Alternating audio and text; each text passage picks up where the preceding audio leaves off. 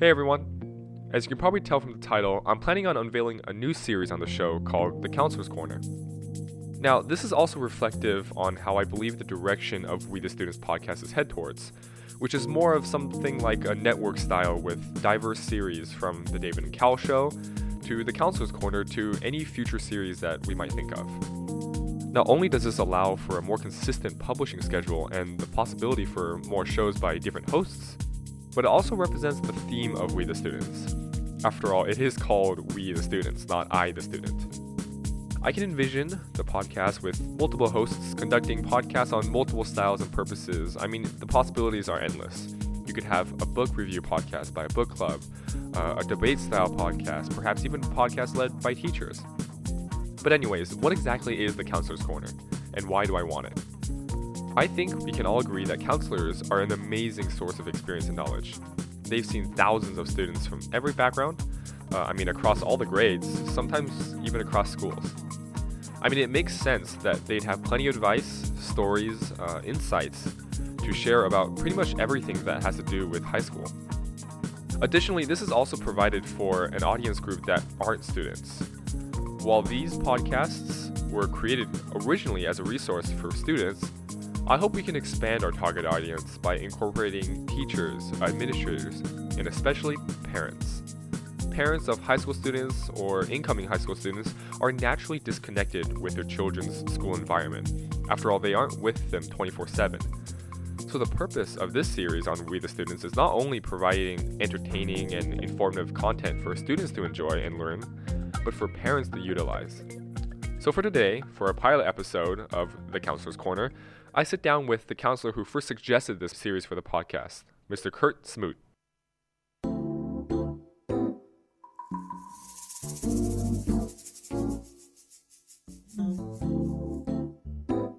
I envision not only students are using this podcast, but perhaps teachers and parents with incoming high school students. Absolutely. And I think that's when I first, so I guess this comes to like the actual bulk of our podcast, right? Okay. When you first mentioned you wanted to do something with counselors, I immediately agreed because I knew my audience was not just going to be students, or hopefully not just going to be students. It was going to be adults and teachers, specifically parents as well. I was hoping to capture that audience more as well. Mm-hmm. Parents of incoming high school students or of parents with high school student children that would like to know more about the dynamics of high school. Because a lot of times, and I think you would agree with me, it's a lot of nuances that go on with high school, or just a lot of information out there that I don't think that parents could sometimes fear about. I mean, you have College Board going on, you got AP, you have to be careful about, does my kid have enough extracurriculars, stuff like that. But, do you know that stereotype of panicking parents that come to you that's like, oh my God, there's so much information all the time? Yeah, no, absolutely. I remember going back to 1996 when are you recording? Yeah. I've been recording all of them. Oh, okay. I got to go back to 1996 when I first started working here at Merced High, not knowing anyone, having moved from the coast. And, those first, oh my goodness, first nearly 10 years of working with families and students, but not having a child of my own. So during that time period, I didn't understand completely. I had an idea, but it wasn't until I had my own kid that I really started to understand what it felt like being a parent of a student in school. Now, my kid's a year away. He'll be coming here next year, and I'm already thinking about it. Mm-hmm. And I'm going to be here to be able to help guide him, but I'm still nervous. There's still questions I have, even though I work here, things that I don't necessarily know about some of the stuff that goes on in the classroom. Yeah. So I'm going to do what I can, but I think you're absolutely right. Anytime we have an opportunity to share with families and students about school, we need to give it a go. Mm-hmm.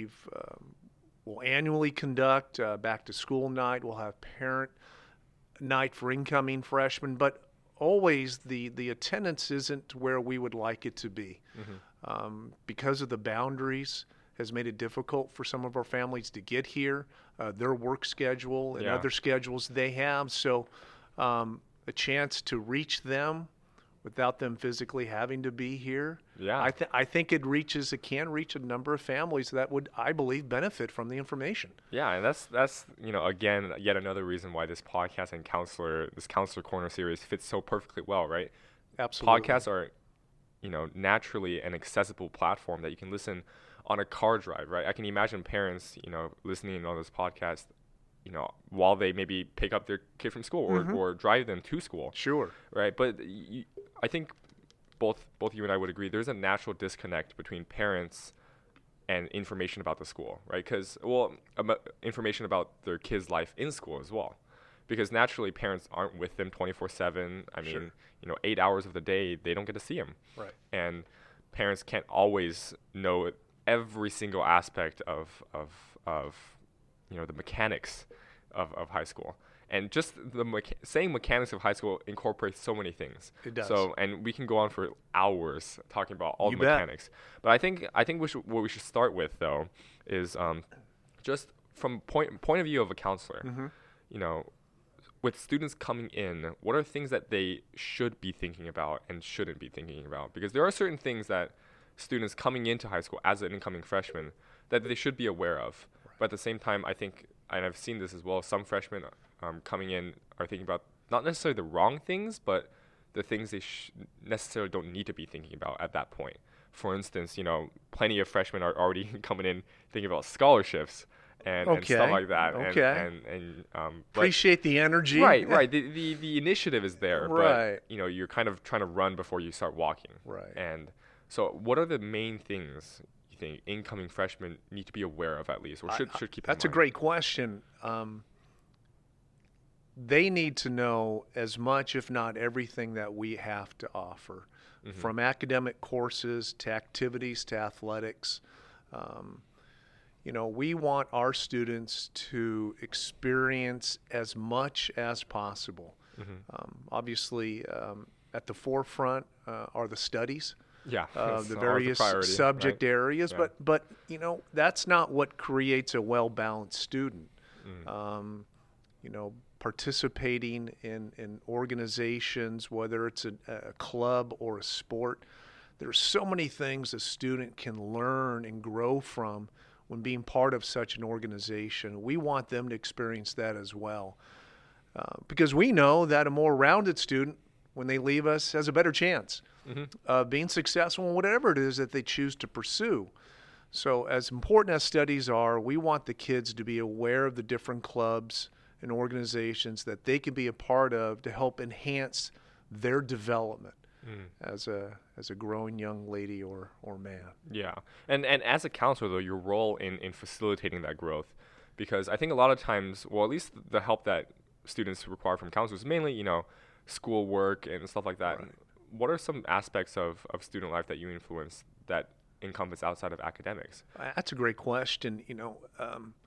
We've had to do more than ever before work with students in families as it relates to social emotional concerns. Right. Even medical at times in assisting families with their student who may have a challenge because of that. So our counseling is more than just academic guidance. We do counseling outside of that because we know that a student who is in a better place socially and emotionally will have a better chance of being successful in the classroom. Yeah. So we're trying to enhance that part of their development. And for many of them, unfortunately, they need some of that extra help and that extra support. Mm-hmm. So we recognize that as a counseling department. One of the things that we will be doing in second semester, we're going to open up a wellness center. Oh, really? For students that can use some attention and some care that no other facility on campus can provide. Mm-hmm. So maybe in a later episode, Dave, we can talk more details about that, but certainly one that we've jump-started last week. We presented it to the staff. I made a speech, and that's our plan moving forward come January. Yeah, and I think it's a good time to kind of talk about this because sure. not necessarily done research, but I have read into the idea of, students on campus struggling, either behaviorally, academically, or emotionally, however, right? Sure. A lot of times stems, we generally punish them with detention, or at least back then, I don't know, but we generally punish them detention-wise or suspension-wise without really acknowledging the root of the problem per se. Behavior-wise, and there's plenty of stories out there with school districts that have changed the way they've approached behavioral issues. Yes. They changed it so that, instead ask not what's wrong with you, but instead, what's wrong around you. Right. That could perhaps be leading into these behaviors. Have you seen examples, well, not necessarily concrete examples, but do you recognize that environment, perhaps family issues? No question.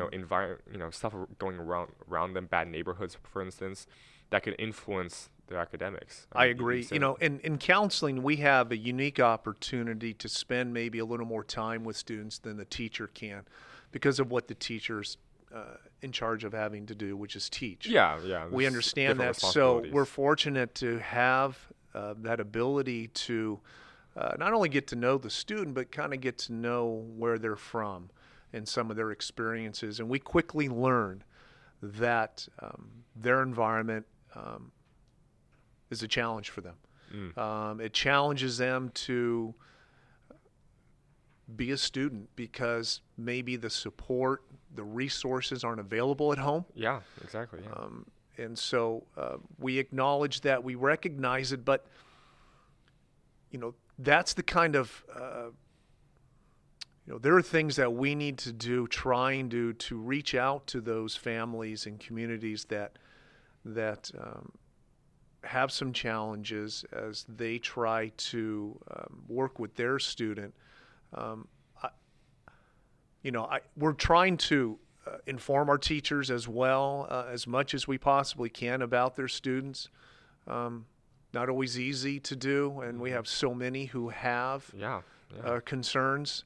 But we hope that a wellness center, as opposed to detention, exactly, as opposed to suspension, as you noted, we don't know. We're working with limited information. All we oftentimes see is just the result, the behavior, the outburst, whatever it might be, and not taking the time to look a little deeper into the cause of it. The buildup of all that. The buildup. So we will try through a wellness center to obtain that information and work with the students. It may mean the student not being in class for an extended period of time. And I don't have a problem with that.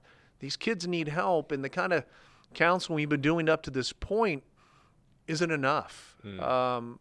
Can't do much with the student in 10 or 15 minutes because I got to get the student back to class. Yeah. We hope that in the spring our approach would be different, and we hope that the teachers, we believe they will be in support of this. And listen, ultimately, I would rather have a happier, healthier student at the end of their 4 years than someone necessarily earning a diploma but being miserable. Or better attendance for some reason. Absolutely. So we believe we can achieve both. Right, and I think it's an issue of investment, right? If you're investing 10 minutes for perhaps solving an issue for a day, rather than, taking your time, perhaps through a wellness center, like you said, which I think is a fantastic idea, spending a decent portion of time to ensure 4 years of mainly emotional stability, which I agree. And I don't think any sort of academic success can come without emotional stability. And I think this points to a more general trend of our generation, especially in Gen Z, our class of 2020 and beyond, right? Okay. Or 2019 and beyond, stuff like that. But there's a definite trend towards more awareness of mental health. Mental health. Sure. Exactly. Sure. And previously it could have either been of stigma, it could have been the unawareness of such things that we just simply ignored it and said, you know what, you're just acting up, let's just send you away, or you know what, you're just born a troublemaker or something like that, or you naturally just are a rebel, you just don't want to follow rules. Well, I'll take you further back. We used to use terms like ants in your pants when you couldn't sit still. Really? Oh now it's ADD, ADHD. There's a diagnosis behind it. So yeah, we've come a long way. Yeah, that's we have, but you're right though. With your generation, the generation I'm still learning more about, that seems to be a focus and certainly a concern. And I'm with you on that. And we hope that a wellness center can help address some of that and provide an environment where students can walk in and not feel like they're in trouble. Yeah, and it's either not be in trouble and not be in trouble. We don't want them to be in trouble. Yeah, it's either a mindset of, oh my God, I'm being punished, versus a mindset of they're here to help me, right? Because I think that's the most dangerous thing, right? Where a student, if they think they're in trouble, they won't be open for help, right? Because they're just thinking, you're just punishing me. Why am I supposed to take any advice, right? Right. Well, instead, if they're in the mindset, perhaps in a wellness center, where, I am here so that they can help me, right? That's the initial mindset is allows them to be more open for help. I think that's just amazing for what you guys are doing there. I appreciate that, Dave. Yeah. But you did mention before, how you spend different times with students other than teachers. But I think some of us often forget the scale at which you guys have to work with. I mean, each class is 400 plus students. I mean, I know our class of 2020 is like 460, I think, something around those, 472. But how do you be able to, at the same time, micromanage case studies of students, but at the same time have to deal with so many, right? I mean, it must be a challenge. It's a challenge. Back when I started, I actually had a caseload of 800. That's when Merced High was about 3,000 and the freshman class was about 800. Wow, Jesus. And that was my first year ever counseling. Talk about being overwhelmed. That was an understatement.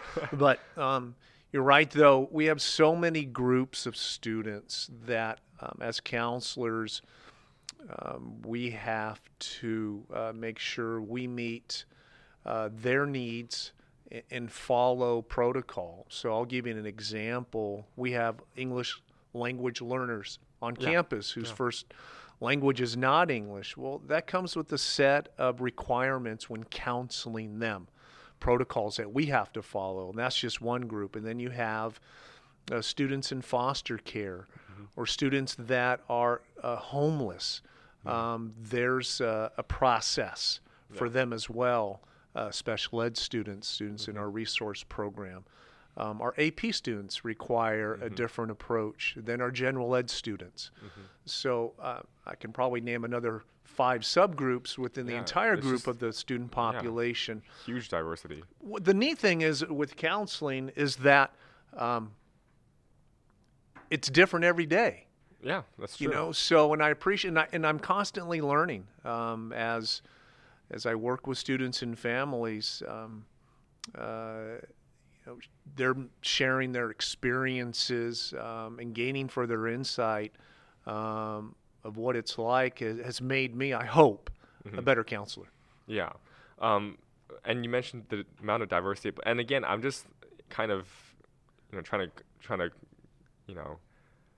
calculate, or not calculate, just comprehend the scale that you guys are working, right? Because you have, even if it's not 800 now, 400 is still a lot of people. That's like a college level gen ed. And the American School Counselors Association, the governing body, that many districts throughout the country follow, their recommendation's 250. I'm just going to throw that out there, David. Oh my God.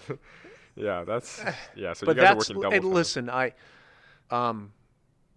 we're doing the best we can, and we've been supported well by staff. And listen, the students have been wonderful. I think they too recognize some of the difficulties that teachers and educators have with the sheer numbers. They've been good. Yeah. They've been good to work with. Right.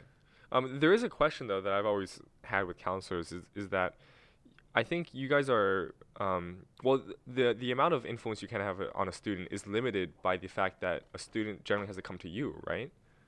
Because in most cases, because you have 400 plus students, it's not like you can go out to each and every one asking if they're doing all right, and it's a lot of self-managing on the students' part to be able to recognize that either they need help or they want to change something in their environment, or simply they just need help to actually come to you, right? And they might not, depending on whether they feel uncomfortable doing so, sure, or they just simply don't recognize, and that's the worst part. If they just don't see themselves in need of a counselor's aid. How do you tackle that? Because really, the most help you can give to a student is however much help the student wants. I agree. Right? You know, we've gone out to the classroom. We use emails to communicate with students. You know, one of the things that we try and do is make ourselves available even outside the office. So we present to the students kind of a different counselor under a different light. Yeah. You know, so attending events, being outside during lunch hour, hopefully will break down some of those concerns or barriers that they might have when talking to us. But it does present a challenge. And most of our time, I have to admit, is spent with kids who have greater needs than others. And it's been my experience, our high-achieving students seem to be a little more independent in their work and don't necessarily, I can't say they don't require as much because they deserve and certainly at times need some assistance, but there's different types of assistance. Different types and frequency as well. So it does present a challenge, but listen, we as counselors, we got to make an effort. You know, we calendar out events, we'll script a week, identifying groups of students that we need to see, and we'll call them in.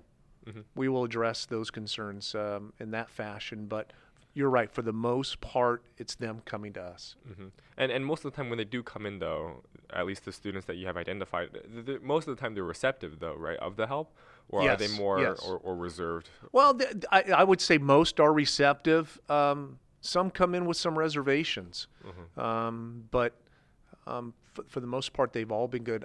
I can only speak to my grade level, but having experienced all 4 grade levels over my career, you know, they've been good. There are a few that are a little more guarded than others. Just note that takes a little time. Yeah, there are strategies to There to are open strategies, them up. Yeah, cool. So as a reminder for our listeners, you're currently counseling the freshmen? 11th grade. Sorry, junior year. Well, that's okay. Yes, junior grade. But you have, however, counseled all 4 years of your career. Anything interesting from this junior year that you've seen that you either have not seen before or a number of things, but one that jumps out are the number of juniors that are scheduled to graduate this year. Right. Yes, and I want to talk about that. And this could definitely be saved for a whole nother episode. I think it's a whole other episode, but we can touch on it, though. Yeah, but you don't have to give a specific number, but is it like double digits here? Not quite. But I imagine after this year that number will only grow as more and more students will have the opportunity to take 7 classes every year. That's true, right. Plus the relationship we've formed with the community college where students can take courses there that will also count as courses here. Yeah, dual enrollment, all those programs. Absolutely. CCAP. So the kids are taking advantage of it slowly. We anticipate it growing. We're not at double digits, but I know of another school that is already there. There and then some. Oh, and then my God. And then some. Jesus. Yeah. So I've got 6 listed right now. Current juniors. I'd heard one other site has as many as 20. 20. Oh my God. Yeah, that's well, I can't say, like, personally, I can't really say I agree. It's more out of personal fear of growing up. But again, I think there has been a definite positive trend, though. It's been a trend. The positive trend, I think, remains to be seen. Now, there are a couple that I have in my group that are graduating early that have their eyes set on a university, and I imagine they'll do well. Do most of them think of university graduating early? Or no, most of my kids are looking at a community college. Oh, okay. I think they're just seizing the opportunity to not be here, to begin their adult life as we know it, college life, a little sooner than maybe what we anticipated. I do have concerns, but again, as you noted, it's a personal decision that I believe every family has had with their student. Yeah, or should thoroughly consider. Or should thoroughly have. But we do follow up with them. We have those conversations. We go through a list of checkpoints to make sure they've considered the following. But they've all been on board, so they're moving forward. Yeah, but I mean, I'm definitely looking forward to a much more deeper dive into that issue. Sure. Is skipping grades in high school, like within a high school, like from freshman to junior or sophomore to senior, is that common, at least either on this site or other sites? I can't say it's been a common trend in our district. Not until recently when we expanded to the 7-period day where credit earning opportunities picked up. Mm-hmm. Again, as I said, I do have concerns, and I think you touched on it, growing up too fast. Yeah, just a little bit. A little bit. So, no, I get it.